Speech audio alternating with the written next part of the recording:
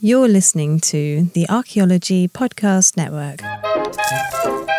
You're listening to Tea Break Time Travel, where every month we look at a different archaeological object and take you on a journey into their past.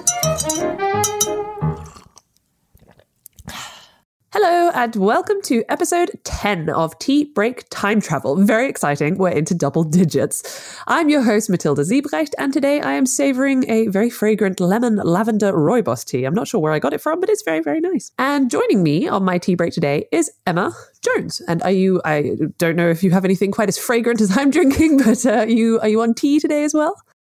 I am indeed. In true British style, I've sat myself down with a warm mug of Builder's tea. Perfect. And for those who may not know, what is a Builder's tea? Well, I would classify my tea as strong with a dash of milk. No sugar for me, though. Okay. Yeah, that's always the key. And I'm always really nervous. That's the nice thing, actually. In the Netherlands, where I was living before, it's sort of not sacrilege, but considered very strange to put milk in your tea, unless it's like a chai latte or something. So I was always pretty sure that if someone asked for tea, and I'd offer them the tea, and then you could just give it to them black, and that was completely fine. But then every time I'm back in the UK, it's that awkward, like, oh shoot, okay, do they want milk or do they want sugar? And then they'll say, yes, milk, please. And then you think, okay, do I do it like a strong one with a dash of milk, or do I do it with like half a cup of milk? It's always very stressful for me. But that's probably just not hard enough to drink my English breakfast tea black. That's a push. Oh no! All of the what's it? Politics around tea drinking. But anyway, excellent, good, both on tea. And so, apart from obviously being a long lost cousin of the great Dr. Indiana Jones, I presume, as you share the last name, was there any other reason that got you into archaeology or an interest in the past?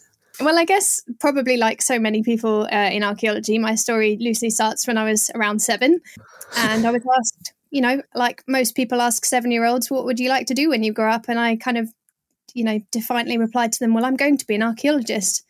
Nice. So, as a fellow Jones, it only felt right that I should follow in Indy's footsteps. And when I wasn't watching Time Team, you can tell I'm a 90s kid, my parents would find me digging in the garden, unearthing small fragments of porcelain and whatever else was, there that I'd definitely decided must have come from an ancient Roman pot or something similar. So, I actually had this hilarious notebook that I'd made myself where I'd like record my finds and draw fragments of what I'd found. Amazing. And have like a picture next to it of what, amphora or Samian ware that piece had certainly, come from. Wow, so, that is dedicated.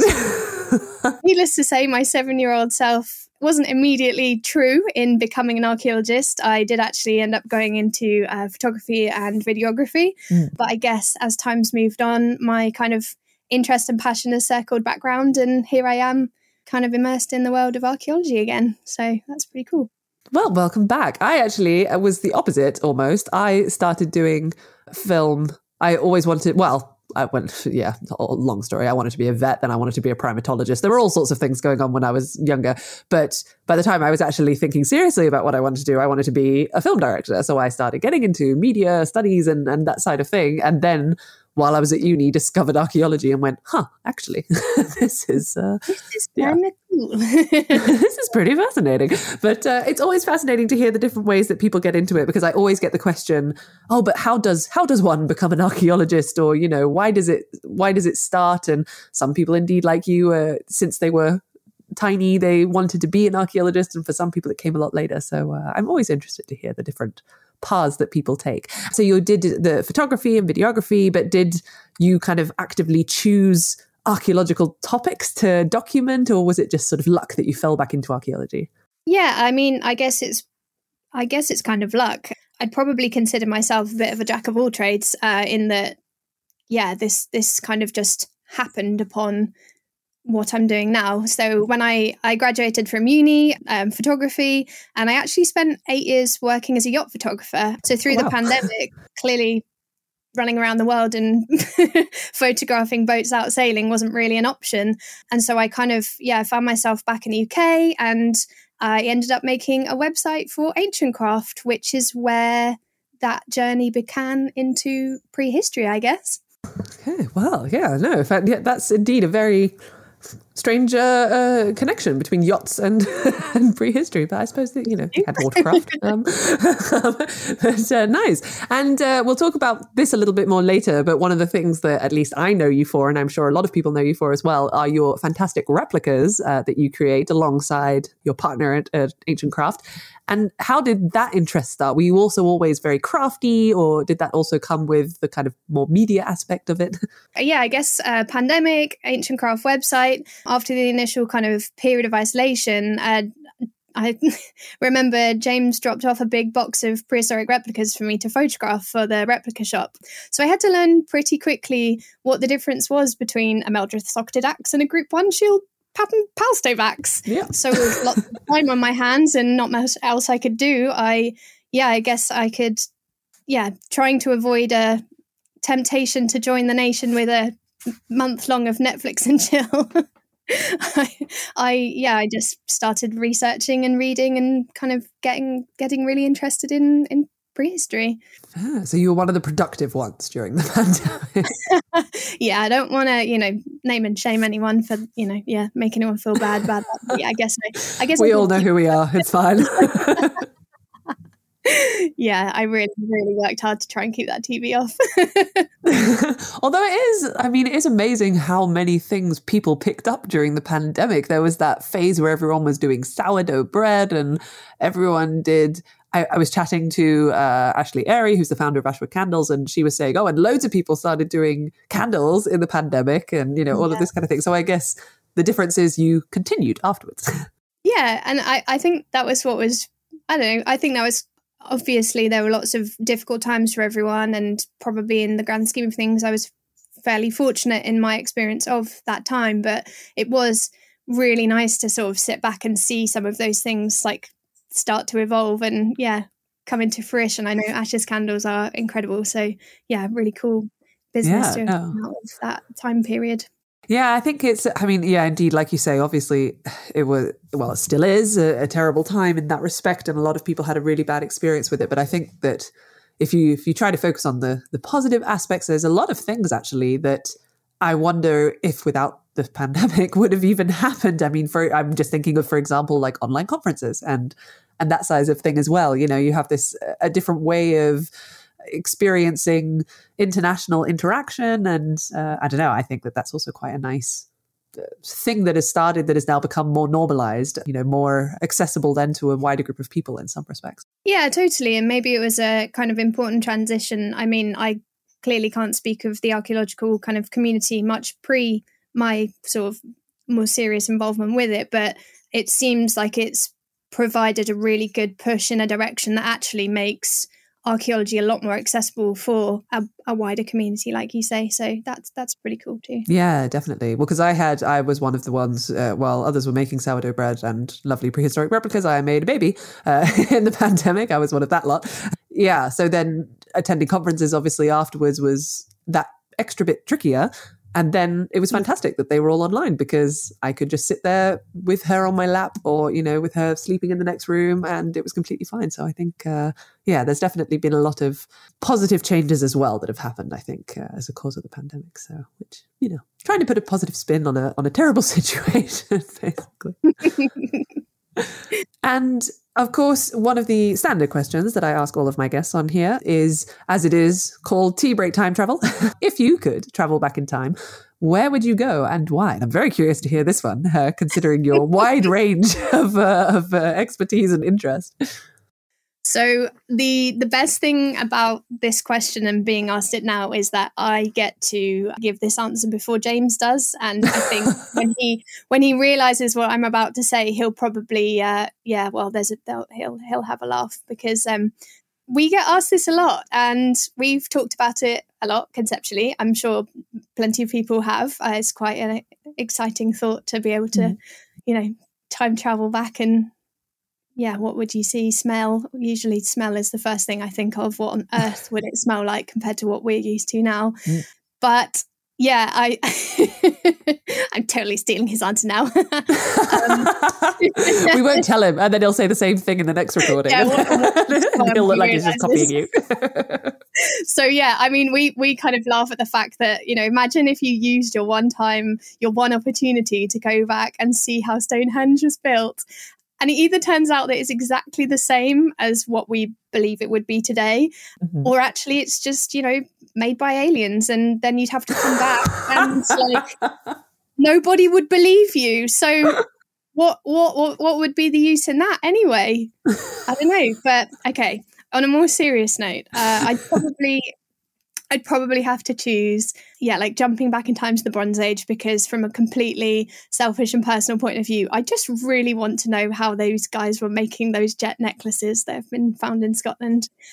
So that would be my moment. It's that's similar to my one, actually. I really want to go back and see what on earth the carved stone balls were all about in Scotland, because and it's one of those things that you can only know by going back and actually chatting to the people who are making them. Yeah, be like, what could possibly be driving you to spend this much time smashing a ball into these intricate shapes? Like, what's going on? And because indeed you made that fantastic replica of the what was that one that you made again, the necklace? Yeah, it was the Poltalloch jet necklace just from nearby Kilmartin. Yeah, flip, took a long time.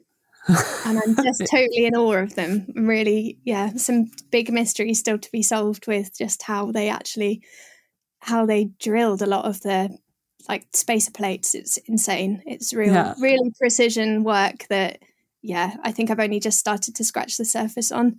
Hey, good pun. Hey. Well, thank you very much for joining me on my tea break today. And before we look at today's object, let's first journey back to around 2500 BC to the north of England. The rolling hills stretch out in all directions, covered with closely packed bushes, clusters of trees, scattered standing stones, the occasional low mound in various stages of construction or being overcome by nature. Looking around further, we see a figure bent over their work, a carving tool in one hand and a large rounded piece of white stone or chalk in the other. And as we watch, this shape takes further form, carved into an almost drum-like shape with geometric lines and circles decorating its surface. Later, it will be placed alongside a small bent body within a tomb to be covered up and join the other mounds in the area. So today we are looking at something that I was actually unfamiliar with, and I only was introduced to it when I visited the World of Stonehenge exhibit at the British Museum, and that is the Folkton drums, which we'll get into the details soon. But first, I always like to have a look at the most asked questions on the internet, courtesy of Google search autofill. There weren't that many about them. It seems that other people are also as ignorant as I am. So the first question, though, was, what were the Folkton drums? Folkton drums. I don't know how you would pronounce it, actually. I'm going to go with Folkton. I'm not sure if that's right either, but I guess we're just going to have to run with it. That sounds good. To be fair, we can rest safe in the knowledge that they probably didn't call them that, so it's okay. Yeah, sure. And next time I'm in Yorkshire, maybe I'll have to ask what someone in Yorkshire would say. So the Folkton drums are a set of 3 solid chalk cylinders that were found in 1889, I believe, in a child's grave near the village of Folkton in Yorkshire. Like you said, what's incredible about the drums is that they are highly decorated with these amazing geometric patterns and what is thought to be stylized human faces. This is something I'm going to ask you about later, actually, because indeed I found that very curious. I think that was what was nice about this exhibition, was that they had all of these different objects from different parts of the world or different regions of the UK as well from this time period together. And there's so many patterns that overlap between all of the objects. So I just looked at something which had what looked like a face on it. And then I saw this drum and went, well, that's also a face. I'm curious. I mean, we'll also get into this later, but are they called drums just because of the shape of them? Yeah, so it's kind of one of the funny things that we, when I've put these replicas in people's hands, members of the public, and told them that they are a drum, they've kind of first been really surprised at the weight of the things because they're so flipping heavy. But the second question that usually comes quickly after is, accompanied with a puzzled look on their face of, why are they called drums? Because if you tried to play them like a drum, firstly, I'm sure the decoration wouldn't last that long. Yeah, they really don't make much noise. So I'm guessing that's archaeologists deciding that they're drum-shaped and not necessarily for their musical abilities. Yeah. Fair enough. Disappointing, but okay. And the second question that came up was, how are the Folkton drums made? So I kept it intentionally vague in my little time travel description because the time period that it is, I mean, I'm assuming it's stone tools, or do we have any evidence that they might have been using something else? Yeah, exactly. So it's a great question. I guess to some extent we may never know how these objects were made exactly, like so many other things from this time period. And I guess that's where experimental archaeology starts to play a role in our understanding of the past. In terms of how I made the replicas, it was a process of looking at what materials and tools would have been available to the original makers in the Neolithic, and starting to experiment with different tools and techniques to figure out how they could have achieved the finished result. So through my process, I'd kind of theorized that the drums were made in a couple of phases. The first phase would probably be a rough out phase, using different ways of knapping, or in other words, a glorified way of saying they'd have hit it roughly into shape. Nice. Simple words, always good.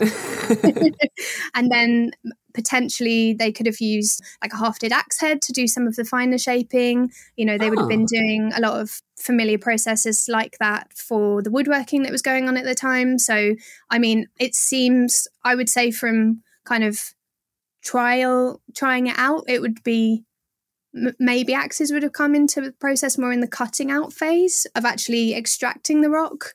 Or maybe they are just finding opportunistic sort of lumps that they're then working down from there. But yeah, to an extent, it sort of seems, you know, potentially overkill, that the thought of somebody, you know, really going at a piece of chalk with an axe. But, you know, you never know. And then kind of second phase would be more refining. So in terms of kind of my application of the tools at the time, that would have been maybe flint flakes or blades.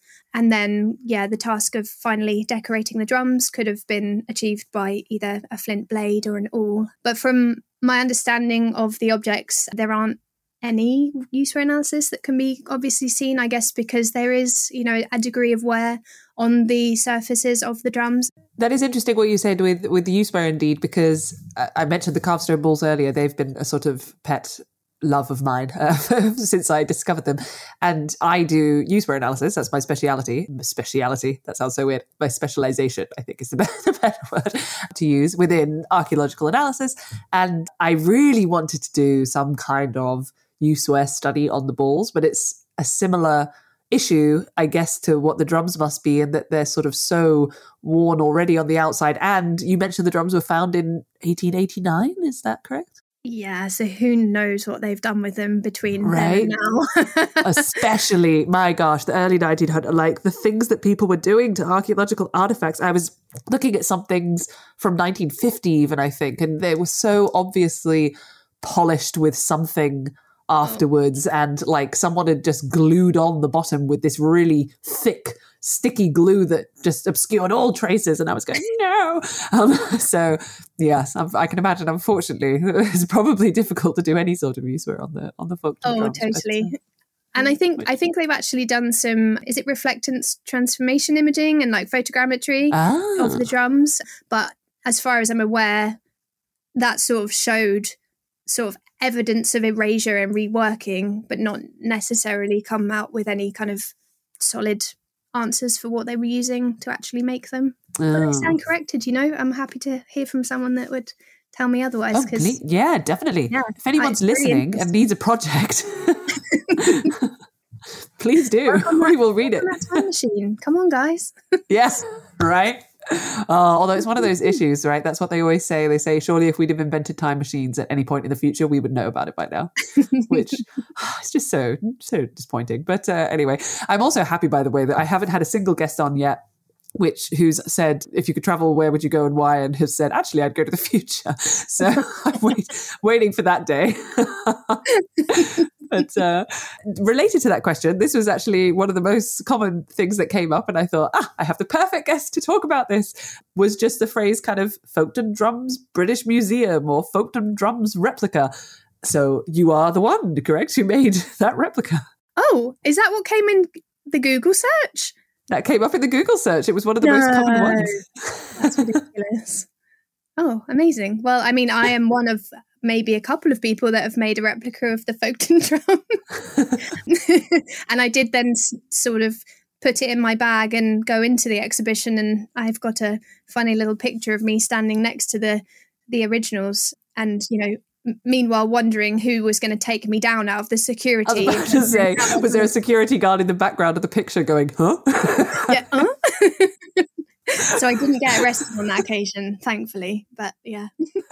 And indeed, the Folkestone drums were part of the sort of the British Museum, the exhibition World of Stonehenge. And I'm not actually sure where they are now. Are they still in the British Museum? Do you know where they're housed, where they're on display? I believe they were on loan to Stonehenge for a while. I don't know if that's where they've gone back to now, or if they've returned somewhere further north. Oh, okay. Good to know. Well, so if anyone wants to see them, just do a little tour around the UK. I'm sure you'll find them somewhere on your tour. Hopefully they will be on display, otherwise we'll send you on a wild goose chase and you'll never find them. They'll be buried away in the stores somewhere, and good luck. But you'll have a lovely time.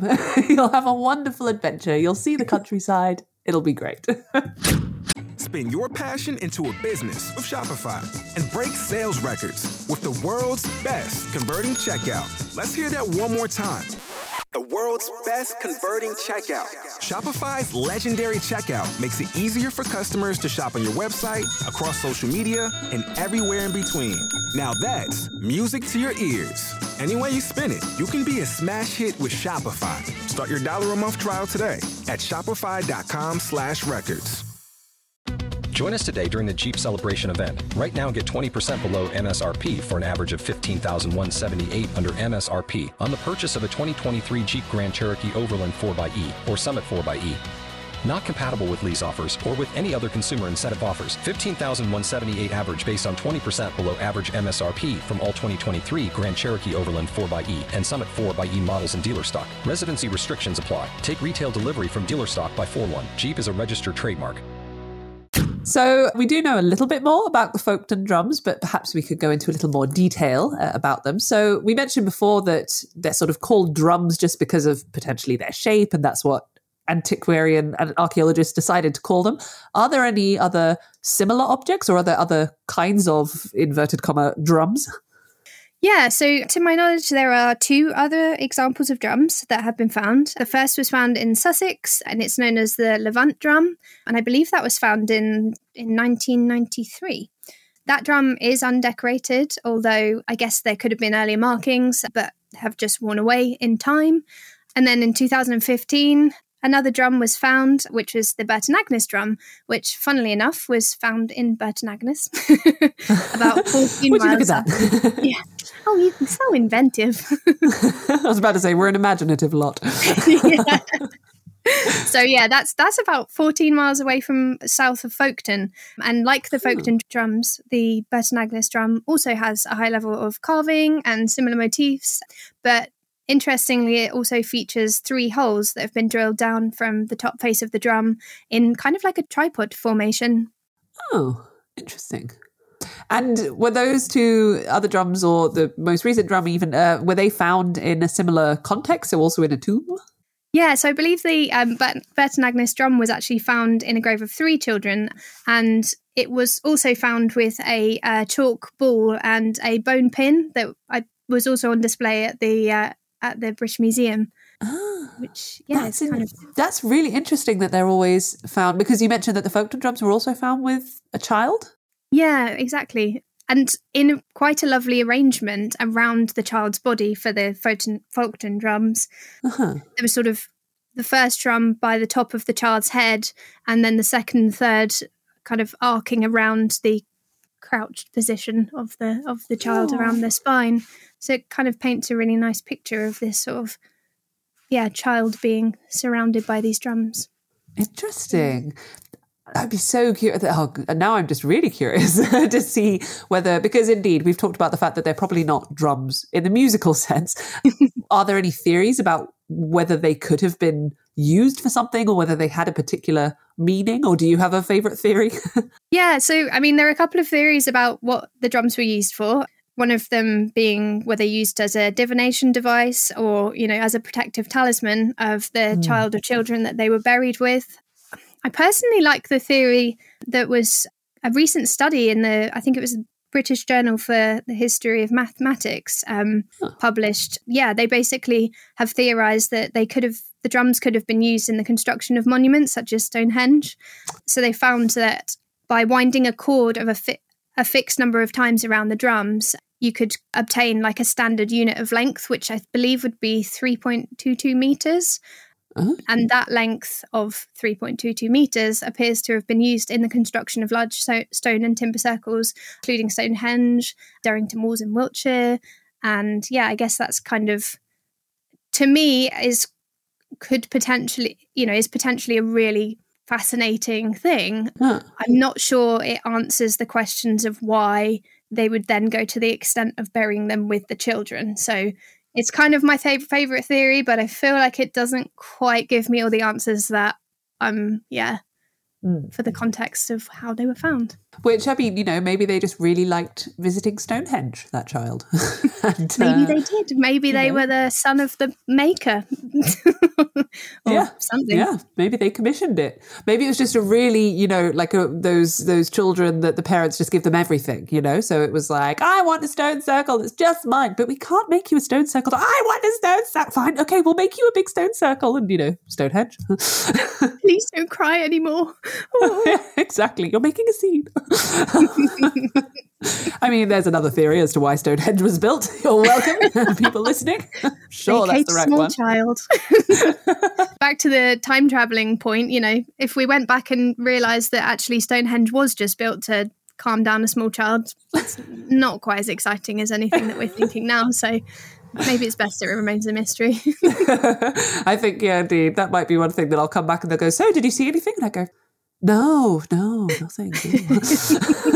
Shame, yeah. Oh, such a shame. Such a waste of a time travel journey. But I like this, indeed, that the Folkton drums are almost this perfect then encapsulation of the fact that there can be so many different theories. And I mean, each one technically works, like there's never going to be a theory which can be absolutely proven false. I mean, for example, this mathematical idea, you can't say, well, no, they're not that standard because they are that measurement. But then that doesn't necessarily mean they were used as that. But I love this idea in archaeology that, as long as you base it on solid evidence and you use kind of scientific reasoning, that you can create basically any hypothesis on what sort of things happened in the past. And I think that these are, a really nice encapsulation of that idea almost. Oh, totally. And there are definitely a divide in people's opinions of if so I've had people come and ask us like, so what are they used for? But same as the carved stone balls, and like, well, we just don't know. And they're like, well, how do you sleep at night? How are you ever going to sleep at night until you found the answer? And I was like, but maybe there's something lovely in the fact that we're not always going to have the answers for everything. Like, what's a world without mystery? I don't know. Exactly. Also, I mean, how could we find the answer? Well, the time travel machine, I guess. But apart from that, you'll never know the answer. And almost trying to find it is then just, I mean, gosh, you could wither away trying to find the answer to these things. So many sleepless nights. Exactly. To be fair, I mean, not sleepless nights because I'm worrying about what the carved stone balls were used for, but just, ponderings, dreaming. It's a lovely thing. Anyway, that and a small child to wake you up. Yeah, well, that too. I'm waiting for the next feed. But sorry, I seem to be talking more about the carved stone balls in this episode than the Folkton drums. Let's go back to the Folkton drums. Apologies. And we talked about this a little bit before, the fact that the design on the drums has sort of been likened to a human face, and this is very similar to other rock art that I think is in Orkney. They have very similar, and you have like little Orkney Venus, the so-called Westry wifey, who also has that kind of very dominant eyebrow in sort of a frowning shape almost, and then the little eyes and all of that kind of thing. I mean, do you think it's a face? Do you agree with that interpretation? Oh, I'm definitely inclined to think it's a face. And of course, like we as humans are predisposed to find faces in everyday objects. I think is it face pareidolia or something? The phenomenon that One of those other words that we cannot pronounce today. I was about to say, I'll just smile and nod and go, yes. Admit So I have no idea. that phenomenon, uses the same brain processes that we use to recognize and interpret other real human faces. So there's always a chance that we're going to want to find, a face when there might not be a face. But what I kind of circle back to is the fact that the design of those parts of the drums are just so different to the geometry that's sort of featured on the rest of them. Oh, interesting. And those are kind of crossover. The geometry and the patterns are, have really good links and ties to other parts of prehistory, but the face is just so unique to those pieces that, they're definitely little eyebrows, aren't they? Why else would you do that? Little frown. And I'm just, obviously, this is a podcast, so unfortunately we don't have any visuals of the drums. I'll put some links in the show notes so that people can follow a link and have a look at them. But in terms of for example, the geometric designs, are they, I can't remember, are they sort of straight lines, like almost zigzaggy things? Are they lots of curved lines, or are they a bit of a mixture of everything? Yeah, a bit of a mix. So on the tops of the drums, which are the more circular, is the circular kind of face, there is kind of rings and marks that you would more typically associate with the sort of cup and ring mark lines, I guess. And then on the side faces of the drums, you've got all sorts of zigzaggy patterns. You've got little lozenge shapes that are, very heavily feature later on when we're getting into gold lozenges found in Wiltshire in the Bronze Age. Yeah, so it's kind of a bit of a mix. There's kind of beaker pot references. So so a proper kind of conglomeration, I guess, of everything. It was sort of that general artistic style, I suppose, then that happens. No, that's really interesting. And as we've mentioned, you have replicated one of the drums, because there's 3 drums, correct?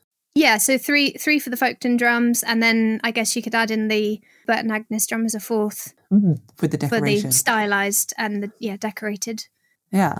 And when you were creating your replica, did you replicate one of the Folkestone drums, or did you kind of do a amalgamation, shall we say, of all 3 in one kind of thing? Oh, sure. Yeah, so actually I started on one of the Folkestone drums.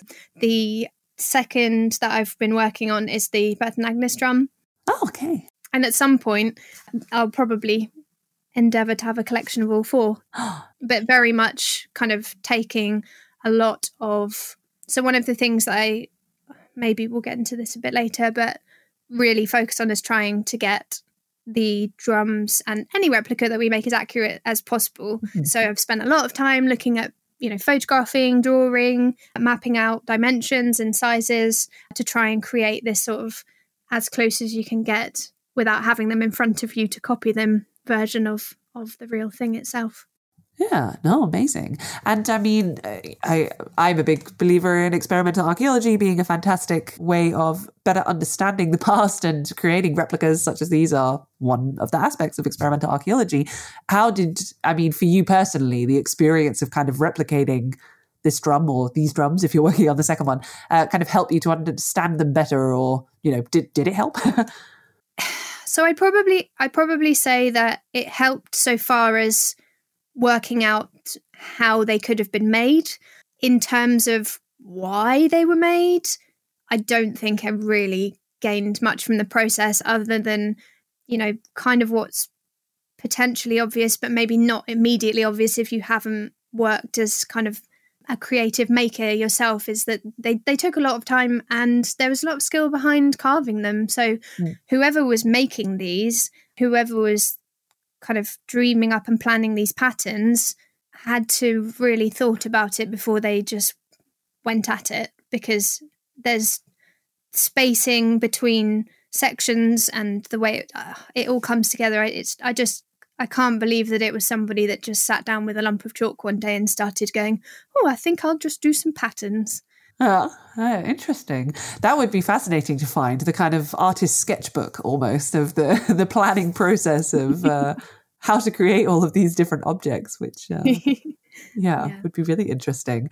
And did you make like a sort of rough mock-up before, or did you just indeed plan a lot and then get straight into it with the kind of raw material? Yeah, I would say I just got straight into it. After doing the initial mapping, and I had plenty of printouts of, that I'd kind of scaled to size. So I had as close as I could get to, having that object next to you and working from that. When it came down to it, I just had to kind of cross my fingers, hope, and start scraping. But the biggest difference between me making it and them making it was that I was trying to make it as accurate as possible to what they did. So there was probably more that went on in terms of spending the time to get the sizing and shaping perfectly right. But if they were using them as measuring tools, maybe they were spending just as much time as I was, and that's just a big assumption I've made. Yeah. No, I think that's fair enough. And I mean, can they, we've sort of spoken about how we don't really know what they were used for. We don't really know necessarily how they were made. We can kind of imply it and indeed try and create replicas. But I mean, can they tell us anything about almost the sort of broader context of Neolithic life? I know this is a very big question, so feel free to just say, I don't know, and we can move on. But I'm just curious if you had any thoughts on that, about what clues they can give us about the people who were making or using them. So yeah, they're being created at a time when there is like clear artistic and symbolic changes that are reflected in a lot of the similarities in the artwork. So with the crossover and the patterns seen in late Neolithic passage tombs, and some of the decoration resembling later beaked pottery, and then into the Bronze Age and some of the early metalwork. So there's some sort of sharing or understanding or importance of these symbols that are being repeated. And, whether you can go so far as to say there's sort of trends that are developing at that time within artistic representations, or, just basically that there was a lot more going on than we can ever kind of imagine. And these objects clearly held, a big value in the amount of skill that their maker put into them, or had to make them, and the time investment that they were choosing to spend on making them. Don't know if that answers your question, but yeah, no, definitely. I mean, as well as I could. No, I was just curious what your take on it was. But indeed, I remember the Neolithic is just such a bizarre period as well. Sometimes, I mean, I think it's quite often oversimplified in the minds of people in terms of, oh yes, and that's when they started farming and that's when they produced pottery and things. But actually there's so many, like you say, kind of very symbolic and artistic, apparently. I mean, we say that, I should say, caveat, I don't like using the term ritual, but that's used a lot in the Neolithic time because there are just so many things that are so random and just so kind of, okay, there can't have been a practical functional reason for doing this. It must have had something else. I can remember doing a course about sort of death and burial and everything. And in the Neolithic, there's so many bizarre burials. And it's a very fascinating time period. And I mean, obviously the Neolithic's also so full of objects like carved stone balls and like the Folkestone drums that we still don't really know anything about. I mean, we've just discussed this now for sort of just over half an hour, and we still don't really know anything about the drums, but not because, obviously you're very an expert in these as anyone else is, but like it's just something that the wider academic community doesn't know that much about as well, which I think is so fascinating. Out of curiosity, what are your favorite kind of objects from this period, so from the Neolithic? Well, I feel like a cop-out answer would to say, for me to say the Folkestone drum. So yeah, I guess I've got a soft spot for jadeite axes. I think they are just fantastic objects. Half-stone balls would have to be another one.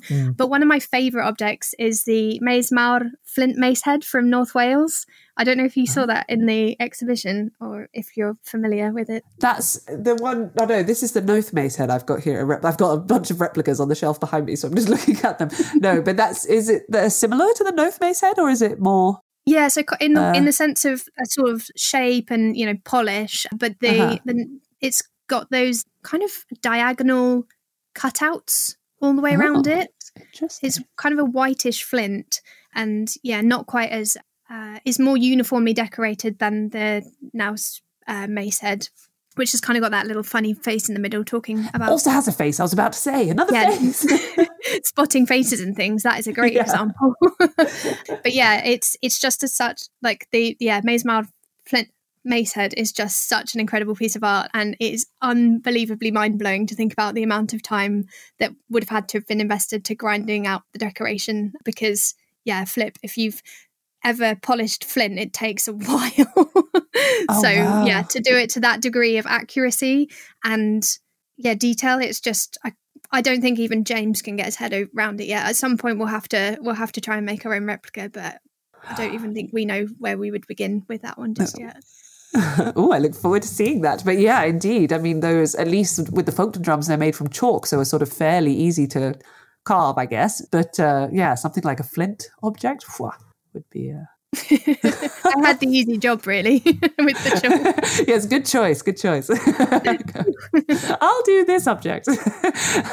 But actually, so that relates a little bit to a question that I had, because you mentioned slightly earlier that they were potentially just using sort of bits of chalk that they found, or they were actually cutting chalk out. Where does the chalk that they were using to create these objects, where does that come from? Or what do we know about the raw material?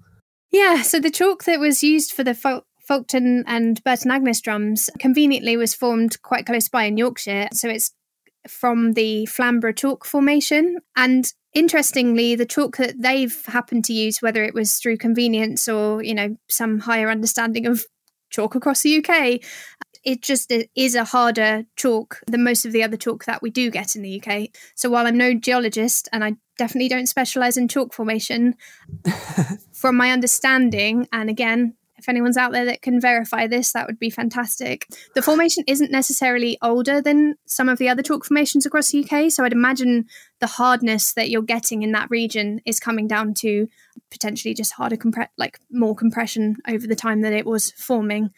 And because of the hard nature of the chalk, it just lends itself really well to being carved. So it's one of the likely reasons that the drums were able to maintain their carving for the past 5,000 years. So who knows if there were more drums across the UK that were either being created out of softer chalk, they might not have been found yet, or they might just not have lasted. So, yeah. There's so much potential. Maybe there's more. I'm actually then curious. I'm just thinking about it, considering that even if it's this harder level of chalk, it's sort of, I guess, then the hardest chalk possible, but chalk itself is still a lot easier to carve than some of the other objects and art objects that were being carved, such as this one that you mentioned, the Macehead made of flint.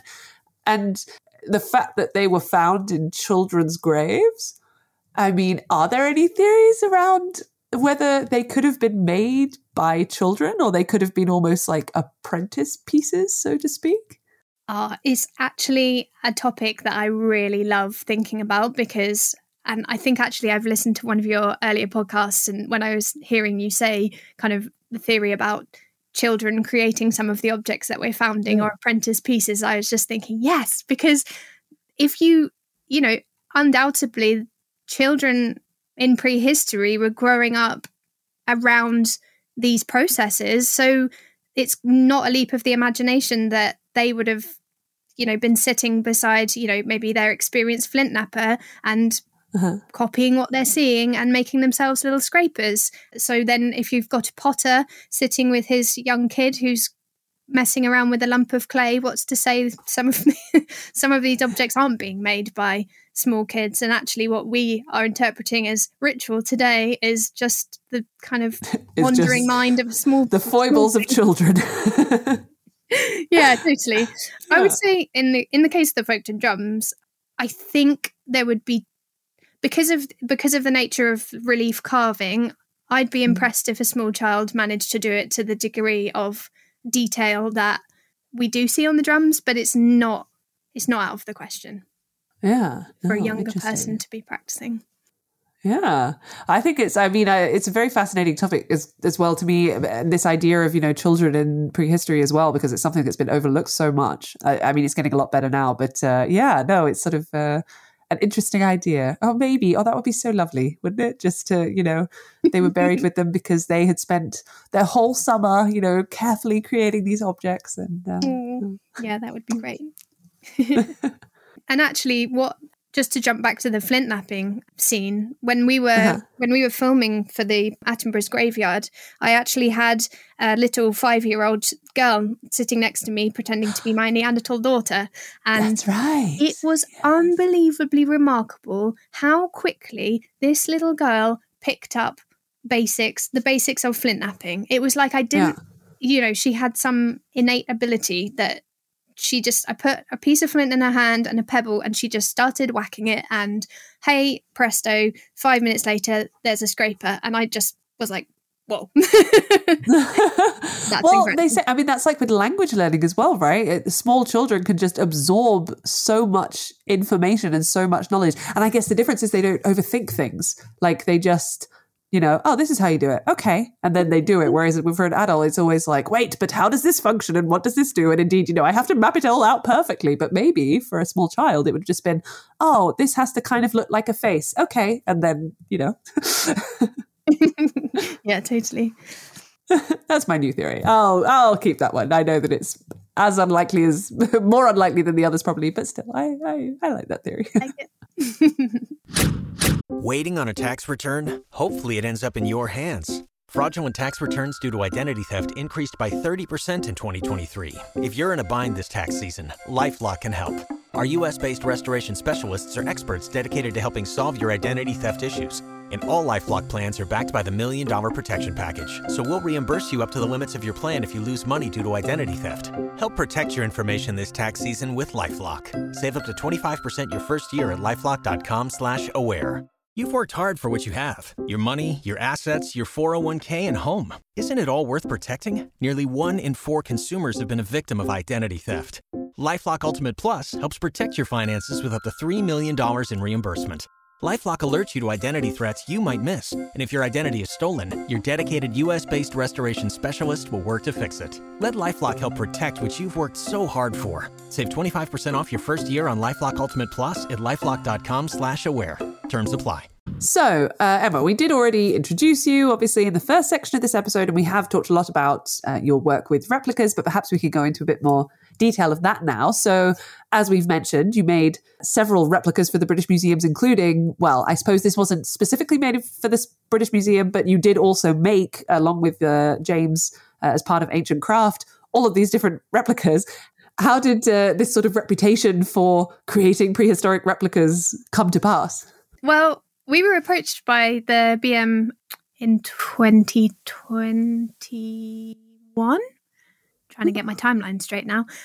Yeah, to ask if we could provide replicas for the exhibition, some of which, went on sale in the exhibition shop. It's actually difficult to say if their research team just did some internet sleuthing or, in the build up to the exhibition, or if someone pointed them in our direction. But I guess James has worked with BM several times and actually has some of his replicas on permanent display in the Joseph Fatton Gallery. So it's likely they were already familiar with Ancient Crafts work. And then subsequently, while the exhibition was on, we were a part of a couple of the members' evening. And then we were on the front lawn for the opening of the Festival of Archaeology. So, that was a great opportunity for us to hand over some of our replicas that were on display in the exhibition, like the Nebra Sky Disc, and say, well, if you go inside, you can see the real thing in a minute. Yeah, fantastic. Cool. Oh gosh, that must have been so, I don't know, I would just be so stressed out if something like the British Museum came to me and was like, could you make some replicas for us? Or were you guys just unfazed? You've just done it too often now that it's not a big deal. Well, I have to say, thankfully, they gave us enough time, because one of our biggest problems at the moment is trying to keep up. So I'm sure you'll hear all about that from James. He likes to, tell everyone that he's world weary and and busy, but we've definitely got into the swing of things now, I think. Making for various people. So and I mean, what is the process? So, if you decide, right, we're going to make a replica of this, what is the kind of planning process involved? You've already given, I guess, a bit of a taster with the Folkestone drums, but is there kind of a general scheme that you use?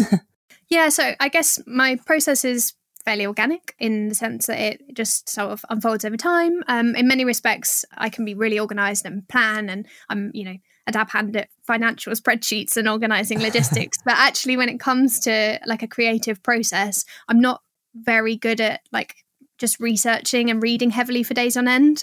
I don't sit down and just sketch and, labor over that process. It's more likely that over the course of a year as Ancient Craft, where we've been fortunate to, visit a wide range of museums and heritage venues across the UK and see lots of different collections and have conversations with archaeologists and museum professionals, that those things are the things that are influencing me towards an inevitable kind of creation of an artifact. So yeah, sometimes it's just a case of sitting down and having a go at things after I've kind of gone through that like vague process. And yeah, it definitely helps to have like a flint knapper working beside me, so I could just around and say, "Oi, can you make me a couple more blades? I'm experimenting with this today." And he just I have to say, I find that very useful as well. My husband, definitely not as talented a flint knapper as James is, but better than me. And so I could say, look, I need this drill bit and I have this bit and it's kind of work, but I can't do this bit. Can you just do it for me? And he'll go, yeah, sure.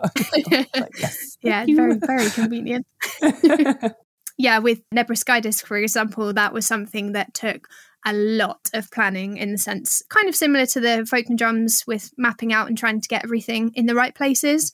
But that was like next level photoshopping and printing and layering things over and trying to make sure that everything was, within a millimeter of being in the place that it needed to be in. So I can imagine. And I mean, do you now find, because you've made so many different things with different designs from across the time periods, do you find that you look at archaeological objects as well in a different way? Almost you look at them and you're like, oh, well, that's the same sort of style as this, or that's the same kind of shape that this would have been. Oh, 100%. And there are things that, going around the World of Stonehenge exhibition, which I kind of keep on referencing. I just walk up to cases and stand there for probably an abnormal amount of time thinking to myself, well, how have you done this? Like, some of the gold work, I was just looking at like, I don't get it. How? Again, if anyone could make this time machine, it would be really useful for everyone. Yeah, like really. A lot. No, interesting. And now that you have this then sort of experience with making a range of replicas, I mean, the Sky Disc, these drums, all sorts of other things, what advice would you have for others who want to kind of try making it themselves, making these sort of objects, or who look at an object in a museum and think, well, let's give it a shot? Oh, that's a good question. I would probably say almost don't overthink it and just give it a go. The beauty with prehistoric replicas is that they're rarely perfect. And we see loads of examples in the replicas that we make where the original makers do get it wrong. Even in the production of the drums, there are actually sections which have been misplaced, and there have been attempts to erase a mistake that was made. And something, I think actually it's the second Folkestone drum where some of the eyebrow's been drawn in the wrong place, and they've tried to erase it and then redrawn it on underneath. Hey, we've all had that issue. God, that guy looks way too surprised. Let's lower those eyebrows. So yeah, it's really fun to incorporate those mistakes into the replicas that we make, and like we made a point to purposefully add the stars from the Sky Disc that had later been covered by the gold crescents on either side of the disc, because otherwise it can just be too perfect. So yeah, don't be afraid to get it wrong and practice. Yes, yeah. Release the inner child, I guess, would be a nice way. Yeah, nice. Because you're not going to throw a paddy because Stonehenge wasn't built for you. Yes, exactly. I want Stonehenge. And of course, as well as now being heavily involved with more kind of archaeological replicas and the ancient history of things, as we mentioned right at the beginning, you're also very talented in visual media. And how does that tie into your archaeological work? Do you see, the archaeological side of things differently because of that experience that you have? Or how does your kind of interpretation of the past, how is that affected by your kind of expertise in that side of things? Oh boy. Well, yeah, I guess my background in photography and videography really helps kind of obvious now I say it out loud, but helps to communicate the aspects of archaeology to a broader kind of audience that may be interested in prehistory. So I really enjoy playing that role as the visual communicator between, what could just sort of be stuck in the realms of research papers and kind of, the academic experts, and finding a medium that is more accessible to a wider audience. And I guess over the past few years, I've worked with Ancient Craft, to build our YouTube channel. So our nap time series is kind of a really satisfying way to help flint nappers, budding flint nappers enthusiasts, and equally archaeology students themselves to understand the principles of flint napping and encourage them to nap along with the episodes.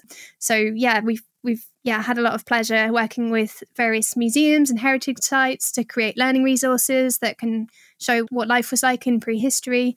And I guess it feeds back into what we were saying earlier about kind of breaking into the modern day ways of communicating and communicating across platforms that transcend, region with online resources. And And do you find that you have to kind of compromise in, I don't know, the authenticity, shall we say, of kind of the interpretation or of how you're visualizing things in order to communicate with that modern audience? Fortunately, I work with someone who's a real stickler for details. And I don't think there's any way, if I was filming with James, for example, that I could possibly dumb it down for an audience in terms of what we're representing. There's obviously always going to be an element of film, TV magic that happens behind the scenes. If we're casting bronze axes, everything you're seeing on camera is fully authentic, tried and tested by James himself. But when you've only got a short window to film that, it's likely that there's been a couple of, and here's one we've made earlier moments just to help that process along. Yes, time lapse and then cut. Oh, look, it's finished. Ta-da!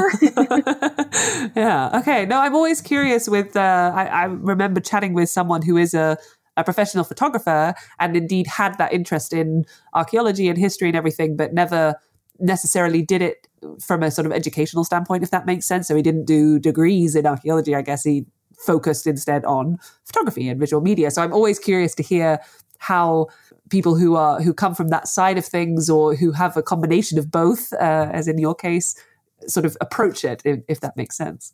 Yeah, totally. And it's like with the work I did before this, I was a sailor, and it helped massively being a yacht photographer and happening to understand what sailing was all about. It works in the same way for this.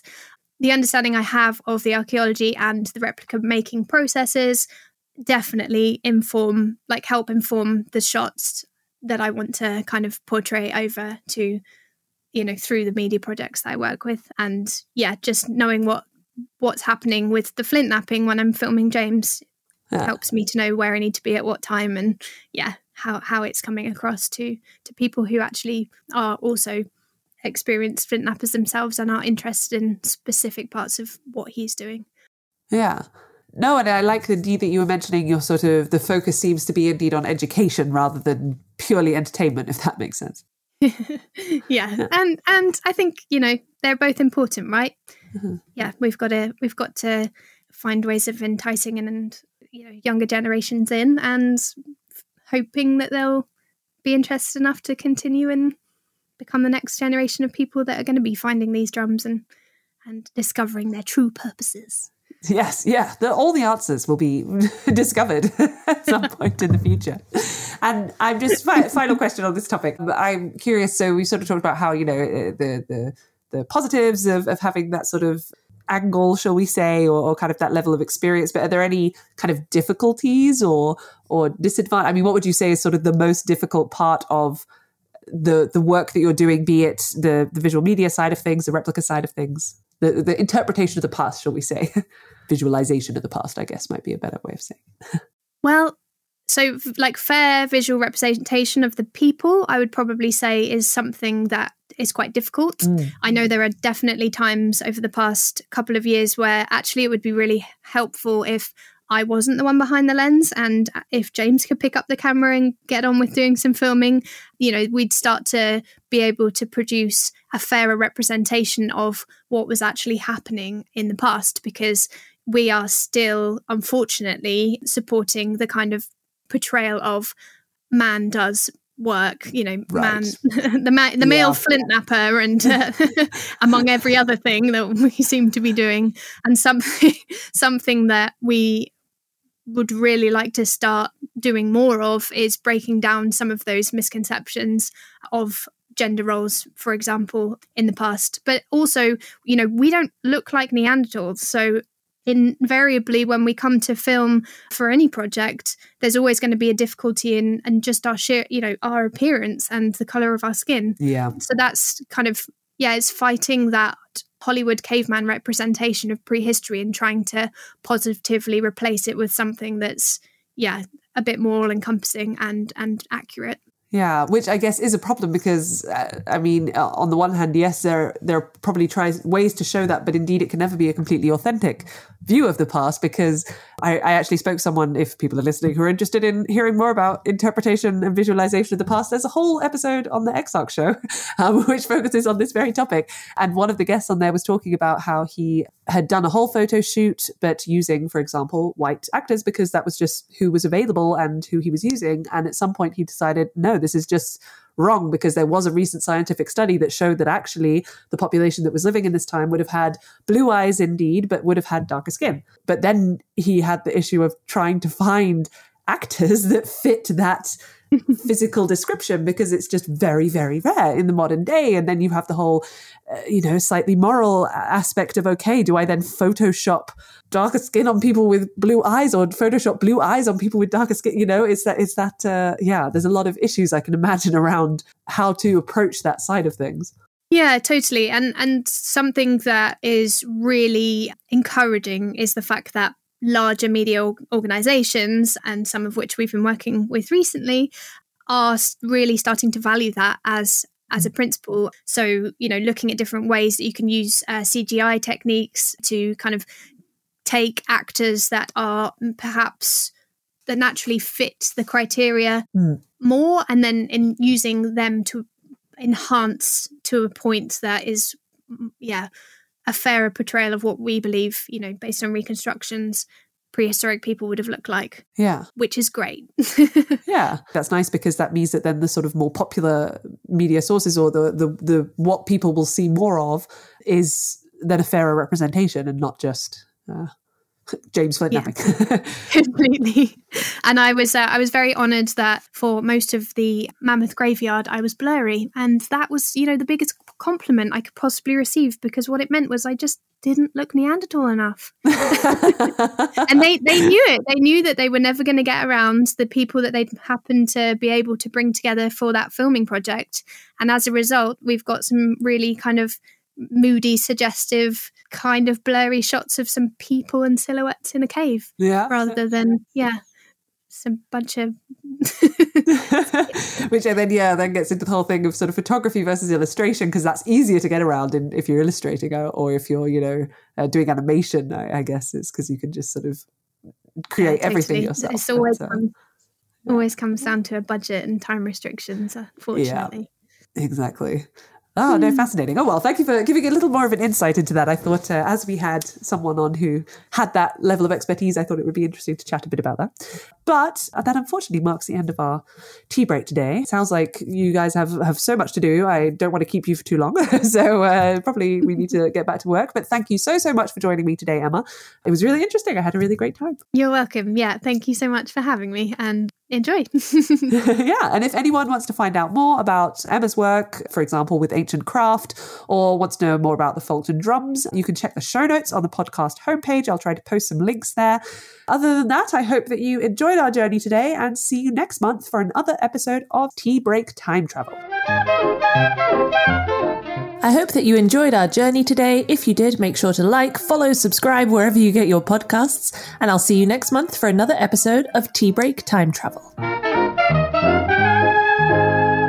This episode was produced by Chris Webster from his RV traveling the United States, Tristan Boyle in Scotland, DigTech LLC, Cultural Media, and the Archaeology Podcast Network, and was edited by Chris Webster. This has been a presentation of the Archaeology Podcast Network. Visit us on the web for show notes and other podcasts at www.archpodnet.com. Contact us at chris@archaeologypodcastnetwork.com.